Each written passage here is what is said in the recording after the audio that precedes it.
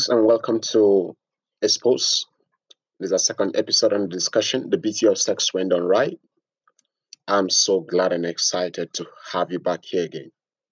Last week we began this discussion by introducing the fact that sex is something that God has given to us.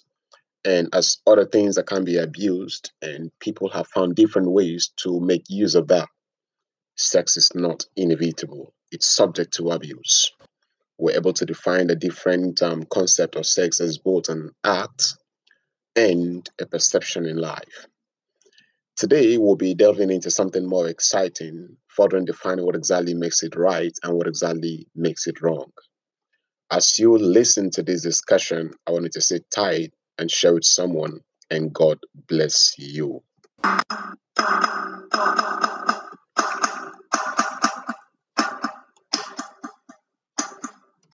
Five things that make sex right. Number one, when it's done in a Christian recognized relationship, a customary or traditionally recognized or approved marital relationship. The book of Genesis, chapter 2, verse 24 says something that therefore a man shall leave his father and his mother and shall cleave to his wife, and they shall become one flesh. Now, the process of cleaving involves a process, and those process are what makes it recognized, either in the Christian, in the customary setting we'll have on the registry, and the traditional settings where the customs of the land prevails for those people. Now, it also tells us in 2:25, same Genesis, and they were both naked, and the man and his wife, and they were not ashamed. Now, that is what happens when people come together. They come to that union where they accept each other in their naked form. So, number two, when such relationships involves a man and a woman. Now, the Bible is very clear about this. In Genesis 2, verse 16, it says something. He says, and your desire shall be towards your husband. And when God made them, he made them man and woman. And he said, your desire shall be towards your husband, not towards another woman, not the man to another man, but the woman to a man. And the man is supposed to reciprocate that. So, number three, we're going to see is that when such members are of the legal age of responsibility, that simply means we cannot bring two young people who are just 10 years together under whatever guise and call them married. It doesn't suffice. So, because the man that is going to get married must be matured in mind and in capacity. The number four with things that makes sex right is when the people involved there are not siblings.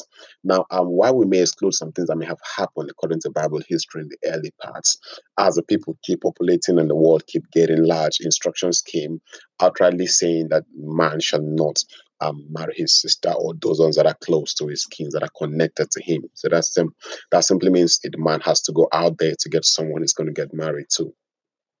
Then number five thing we're seeing that makes sex right, under which it becomes proper, is when willingly engaged by both parties in a recognized relationship, not by coercion or for other incentives. Now it simply means despite the fact that these people have been recognized as married by the laws of the land or by a recognized instituted authority, this act has to be in consensus. Simply means you can just jump on your wife, bully around, or bully your husband around, or get sex for some other incentives, not for the purpose of meeting your intimate needs. Now, what exactly then makes it wrong? We've seen things that makes it right. Number one is that when done by persons not married to each other, obviously we know that if we say that what makes it right is being married and recognized by constituted authority, not being married automatically makes it wrong. Now, but then as Christians, the Bible says in Ephesians 5, verse 5, for being knowing this, that every fornicator has no inheritance in the kingdom of Christ and of our God. That is the Bible explicitly speaking. The Spirit of God was speaking through the apostles then to the church. There is need for them to understand that when God is trying to bring a people up to himself, there is a class of people that are going to make it there. And those people are doing something wrong. People who fornicate. That simply means people who have sex outside the bonds of marriage. The number two thing that makes it wrong is that when it's done in a non-Christian, non-customary, traditionally recognized marital relationship. Now, when the marriage is not constituted, is not recognized by any authority, obviously there is no marriage. Any form of cohabitation that is not legally recognize. However, if the law of the land recognizes that as a form of marriage, beautiful. But in the case where people just get involved with each other, live together as partners, not recognized, it doesn't hold.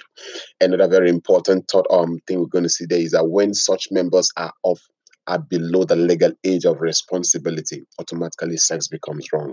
Now, when you see people sleeping with 10 years old, 11 years old, 6 years old, they call pedophiles, and that's because what? It is assumed to be wrong. Those people are not old enough to take responsibility. They can stand for their decisions, so they are not recognized legally to be old enough for such things. The number four thing that makes it wrong is when it involves siblings, all manner of incest. Now, some countries may be adjusting their rules to accommodate that, but national rules being accommodated doesn't make God's standards change, doesn't shift the sun from its orbit, or doesn't move the earth out of place. So we might just be moving ourselves and fooling our own beings. Number 15 is that um when willingly engage in both parties by by by coercion. You get it now. When people get themselves forced into having sex, obviously it becomes automatically wrong. So another thing we'll be looking at, the 15, is that when such persons are on the age of said that, now when the act is engaged as an act of worship, we've seen people have sex as a form of worship, all manner of shrines and altars and all forms of places where people go to, and sex is part of the worship phenomenon. Automatically, that is an abuse of what sex is meant to be. Now, another very important thing is that when it involves more than just another party, such as a threesome and above. Now, Judges chapter 19, verse 25 has a scenario to say, see, but the men will not hearken to him. So the man took his concubine and brought her forth unto them, and they knew her and abused her all the night until the morning. And when the day began to spring, they let her go.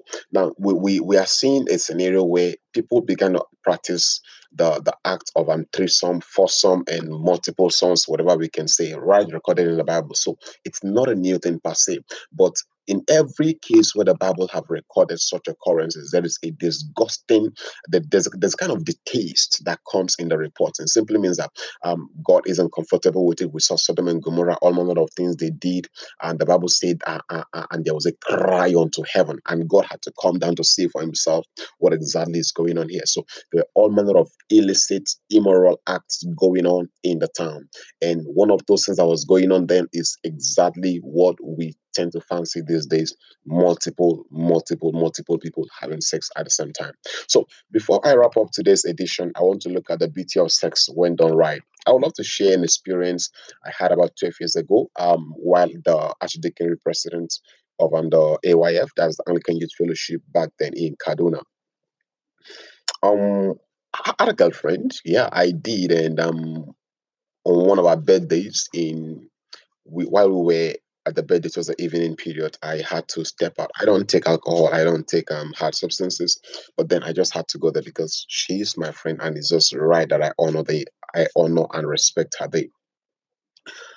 Around 7 p.m., I was like, "Hey, babe, I need to quickly get home. It's getting late because I don't do late nights." We stepped out of the house and standing on the roadside trying to get a bike so I can rush down home.